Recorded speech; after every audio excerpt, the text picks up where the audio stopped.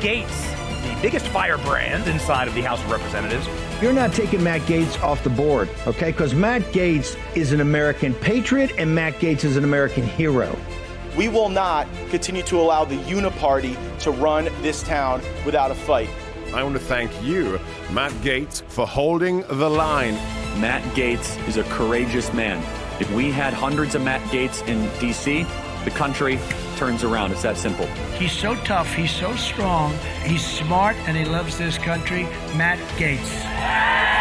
It is the honor of my life to fight alongside each and every one of you. We will save America. It's choose your fighter time. Send in the Firebrands.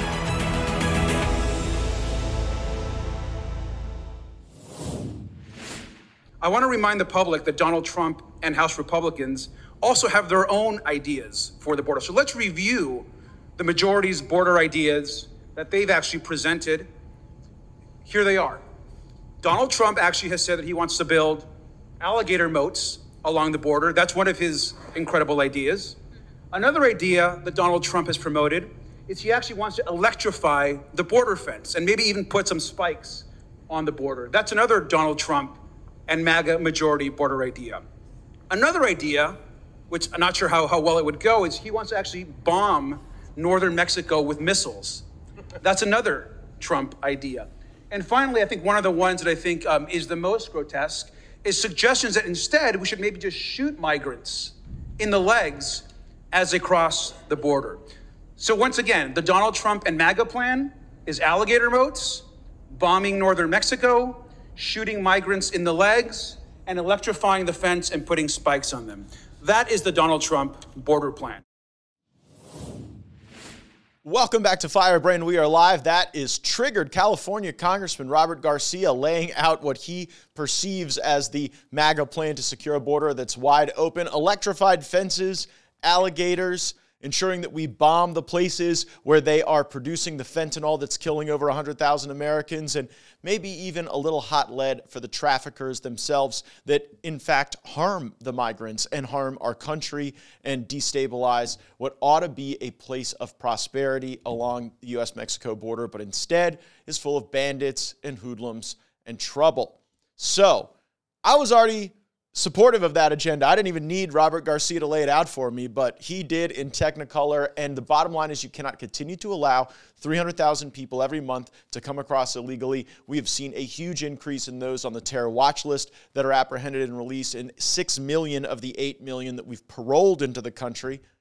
Well, we don't know who they are and where they are. So the impeachment of Mayorkas is coming. I'm going to be voting for that impeachment, supporting that impeachment. You've seen some of the debate in the House Homeland Security Committee. But impeachment is necessary but not sufficient as a posture for House Republicans. We have to be demanding that the border be closed in order to continue extending funding for the government agencies that have long been turned against the people during the Biden administration. So it's got to be shut down the border or shut down the government. And where Speaker Mike Johnson is right on this is that we don't need some new law to shut down the border. Trump did it. It's the public health Title 42 authorities remain in Mexico and safe third country. You do those things, then you detain or remove the people who come here illegally. You have the border secure. So don't buy this nonsense that dumb Senate amnesty bill sponsored by Senator Langford is what is necessary. It indeed is not. I want to get now to our top story of the day. Even more cheating, even more trouble going on in Fulton County. You'll remember Fulton County is where the DA, the Soros-backed DA, Fani Willis, brought an action for RICO. RICO is the stuff that like Rudy Giuliani used to go get the mob in New York, but instead now it's being used against Rudy Giuliani. Fani Willis has a long history of misusing the statute. She used it against teachers when that was widely panned as an overcharging of that particular crime and set of facts. But Fani Willis herself may be in a little trouble. We've covered extensively how she jacked up billing opportunities for her married boyfriend, Nathan Wade, and Nathan Wade charged like $650,000 to this matter, whereas the other more qualified outside attorneys were only charging like $100,000, back of the napkin math. Then there were two grand juries. I found this was odd in Georgia. Like, normally, you would have a grand jury that would evaluate the matter and that would then make a charging decision or not. And it always was odd to me that there were two separate grand juries.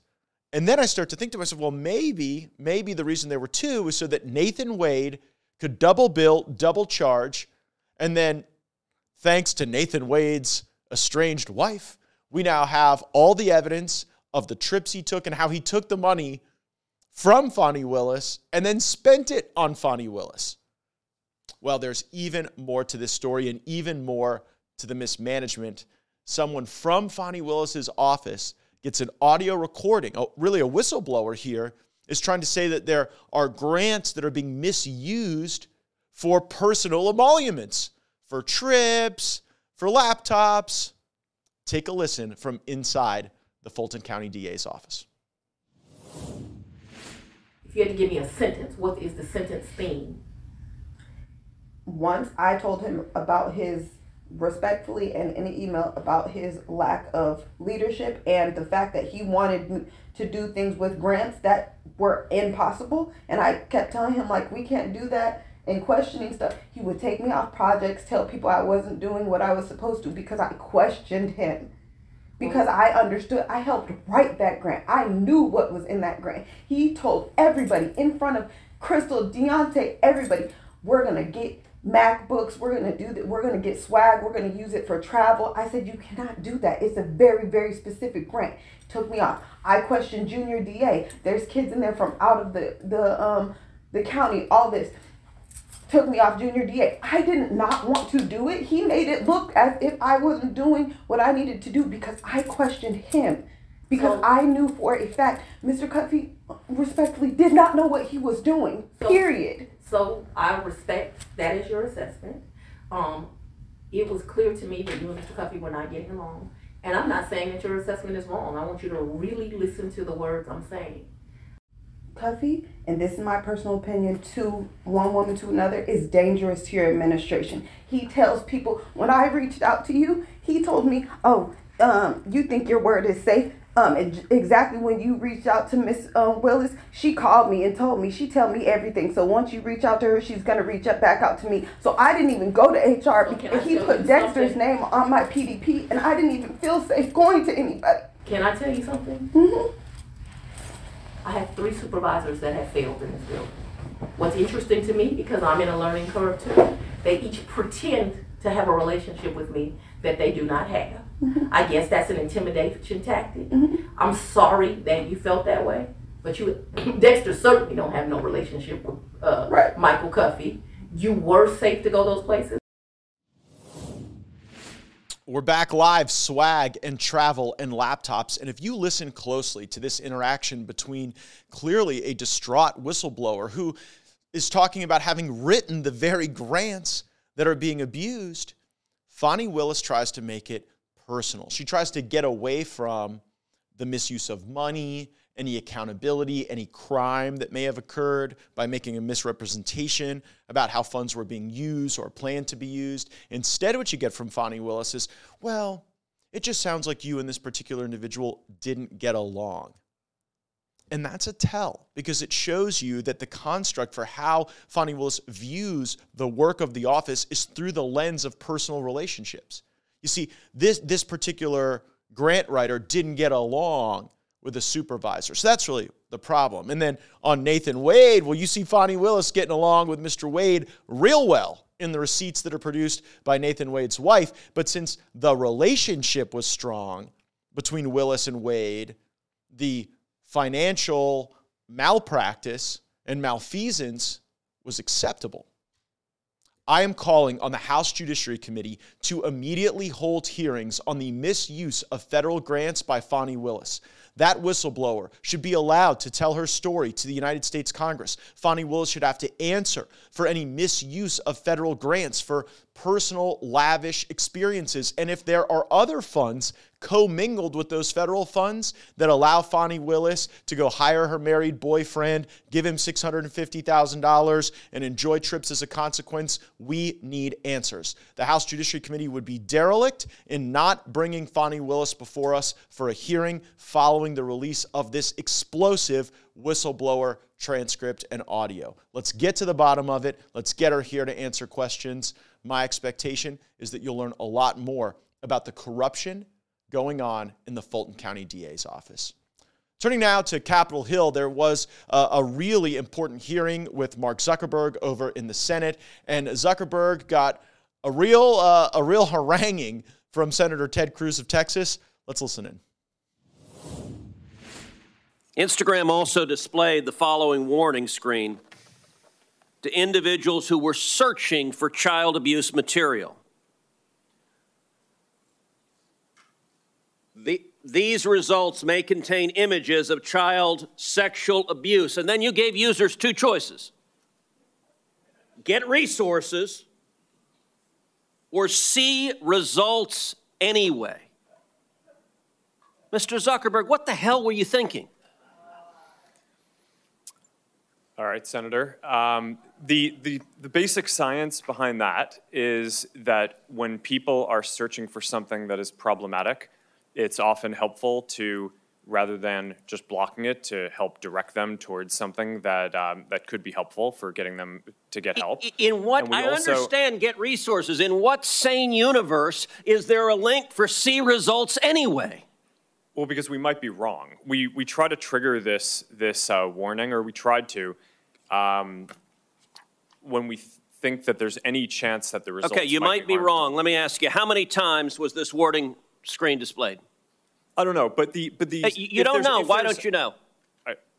I don't know the answer to that off the top of my head. But well, you know what, Mr. Zuckerberg? It's interesting you say you don't know it off the top of your head, because I asked it in June of 2023 in an oversight letter, and your company refused to answer. Will you commit right now to within 5 days answering this question for this committee? We'll follow up on that. Is that a yes? Not a will follow up. I know how lawyers write statements saying we're not going to answer. Will you tell us how many times this warning screen was displayed? Yes or no? Senator, I'll personally look into it. I'm not sure if we have. Okay, so you're refusing to answer that. Let me ask you this. How many times did an Instagram user who got this warning that you're seeing images of child sexual abuse, how many times did that user click on see results anyway? I want to see that.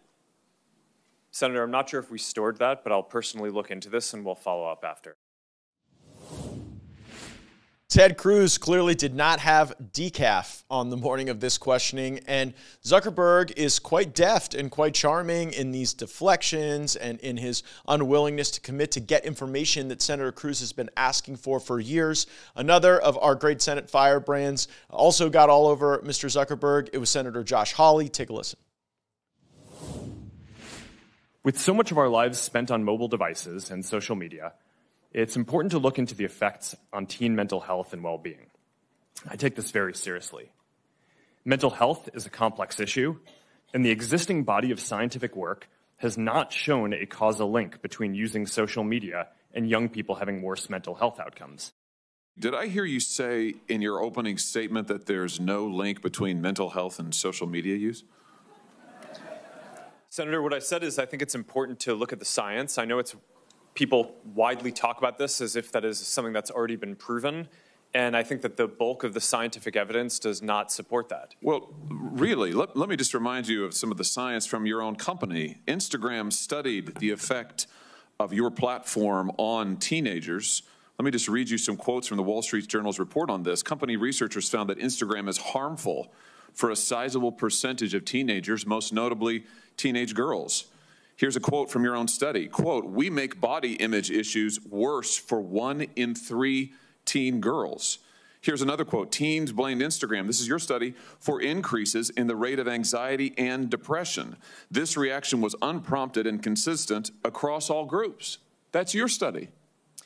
Senator, we try to understand the feedback and how people feel about the services. We can improve. Wait a minute, your own study says that you make life worse for 1 in 3 teenage girls. You increase Senator, anxiety and depression. That's what it says, and you're here testifying to us in public that there's no link. You've been doing this for years. For years, you've been coming in public and testifying under oath that there's absolutely no link. Your product is wonderful. The science is nascent, full speed ahead, while internally you know full well your product is a disaster for teenagers. Senator, and yet you keep right on doing what you're doing. right? Not true. 37% of teenage girls between 13 and 15 were exposed to unwanted nudity in a week on Instagram. You knew about it. Who did you fire? Senator, this is why we're building all. Who did you fire? Tools. Senator, I don't think that's. Who did you fire? I'm not going to answer that. Because you didn't fire anybody, right? You didn't take any significant action. It's appropriate to talk about it's not appropriate. HR decisions. Do you know who's sitting behind you? You've got families from across the nation whose children are either severely harmed or gone, and you don't think it's appropriate to talk about steps that you took? The fact that you didn't fire a single person? Let me ask you this. Have you compensated any of the victims? Sorry? Have you compensated any of the victims? These girls, have you compensated them? I don't believe so. Why not? Don't you think they deserve some compensation for what your platform has done? Help Senator, with counseling services? Help with dealing with the issues that your services caused? Our job is to make sure that we build tools to help keep people safe. Are you going to compensate them? Senator, our job and what we take seriously is making sure that we build industry-leading tools to find harmful content, make money, take it off the services, to make money, and to build tools that empower parents. So you didn't take any action. You didn't take any action. You didn't fire anybody. You haven't compensated a single victim. Let me ask you this. There's families of victims here today. Have you apologized to the victims? Would you like to do so now? Well, they're here. You're on national television. Would you like now to apologize to the victims who have been harmed by your product? Show them the pictures. Would you like to apologize for what you've done to these good people? I'm sorry. Everything that you involved in no one should have to go through. It was quite a moment in the Senate Judiciary Committee when Zuckerberg did indeed take Holly up on that offer. Kathy on Rumble asks an important question. What about Section 230? Didn't we get rid of that? So here's the background. Section 230 is a provision of federal law that gives the publishers of information, or I should say that differently. Section 230 allows entities that are technology platforms to avoid the liability thresholds that would exist if they were a publisher. So there's this big debate going on. Is Facebook just an aggregator, or indeed are they a publisher? And the more you see them engage in censorship and the more the algorithm tries to shape how people think, the more we really get to the point that there is no just blanket tech platform that makes information available that is operated by Meta. And so we wanted to repeal Section 230. And we had Republicans and Democrats, certainly not Senator Hawley and Senator Cruz, but Republicans and Democrats who stood in the way of that effort. So the very harm that you saw Senator Hawley and Senator Cruz express concern over is allowed to occur with a full liability shield for Meta. So we bring them before Congress, we ask these questions, but at the end of the day, the people who are really harmed can't sue. They should be able to. That's why Section 230 should be repealed. I now want to talk about something going on in Iowa. Former Mississippi congressional candidate and American hero Michael Cassidy was just charged with fourth-degree criminal mischief, a misdemeanor in Iowa for beheading that statue of the blasphemant that was placed on display at the state capitol in Iowa. It was a big story. You had this satanic symbol, and this veteran goes and beheads the weird idol thing. But unfortunately for Michael, who did what was right, another demon has reared its ugly head. That demon is the Soros-funded county attorney Kimberly Graham, who has decided to charge Michael with a felony hate crime. Any sane country would give Michael a medal, but while Michael may have earned himself another jewel in his crown of heaven, here he has earned himself official condemnation and enhanced felony charges from our most nefarious adversaries. Now, County Attorney Kimberly Graham is most known for taking over $300,000 from the George Soros Justice and Public Safety Political Action Committee. And I've spent some time in Iowa recently. $300,000 from a PAC for a county prosecutor position is a lot of money. It is dispositive in races like that. And if it's not enough to make your skin crawl, she claimed in the past that she was inspired to run for county attorney by Rachel Collins, the famous progressive DA in Boston, who publicly released a list of 15 crimes that her office would refuse to prosecute, like trespassing, shoplifting, larceny, disorderly conduct, receiving stolen property, driving on a suspended license, breaking and entering with property damage, wanton and malicious destruction of property, threats, and more. And we talk a lot about Soros prosecutors and their commitment to the destruction of the rule of law and really the mockery of natural law. But one feature of anarcho-tyranny that gets less attention is that of unequal enforcement of the law. Rules for thee, but not for me. If Michael Cassidy destroyed a statue of George Washington or Thomas Jefferson or virtually any ancestral American deemed problematic by today's mores, well, he wouldn't have been prosecuted. He probably would have received millions of dollars in settlements like the BLM rioters in Seattle. But Michael is being prosecuted because he stands for the values that the regime opposes, that this Soros-funded regime stands against. This is not an isolated incident. It's not even isolated to Iowa. In 2019, Adolfo Martinez was sentenced to 15 years for the hate crime of burning a rainbow flag flying on the side of a church in central Iowa. What happened to victimless crimes and restorative justice? No, that's just for the left, and it's all a show. It doesn't have to be consistent. It's not meant to be. A system isn't characterized by what it is meant to do. It is characterized by what it does. And the current system of laws throughout this country criminalizes the behavior of those that the regime hates, and it overlooks the behavior of those supported by the regime. And then you see people like Michael, like Daniel Penny, pay the consequence for that unequal enforcement of the law. So make no mistake, the regime has a state religion complete with its own blasphemy laws. And if you offend the rainbow satanic empire, the powers that be will throw you in the lion's den. That's what happened to Michael Cassidy. It's what will happen to you if we do not take back control of the justice system and kick these Soros prosecutors out of office. They are doing tremendous damage. Speaking of damage here in Congress, we get another report from Quiver Quantitative regarding the trading that goes on with members of Congress. So before I go over this specific post, I do not believe that members of Congress should be able to trade individual stocks. Even if the action is not nefarious, it undermines our trust in the system, and oftentimes it is nefarious. We don't let referees bet on the game, and we shouldn't let congressmen trade on individual stocks. I highly recommend Quiver Quantitative as a follow at QUIVERQUANT. They've built a system that tracks these congressional trades, and one of them caught our eye. Senator Mark Wayne Mullen just disclosed the purchase of a stock in a company called Badger Meter. Badger Meter produces automated water meter technology. The EPA recently passed a mandate requiring utilities to upgrade to new automated water meters. Senator Mullen sits on the Senate Committee on the Environment and Public Works. Tulsa, Oklahoma, just announced that they will be spending $94 million to upgrade their meters. Senator Mark Wayne Mullen represents the state of Oklahoma. We'll keep an eye out to see how much federal money goes to Badger Meter. Thank you for that report from Quiver Quantitative. In New York City, mobs of migrants are attacking people and hurting them. Take a watch.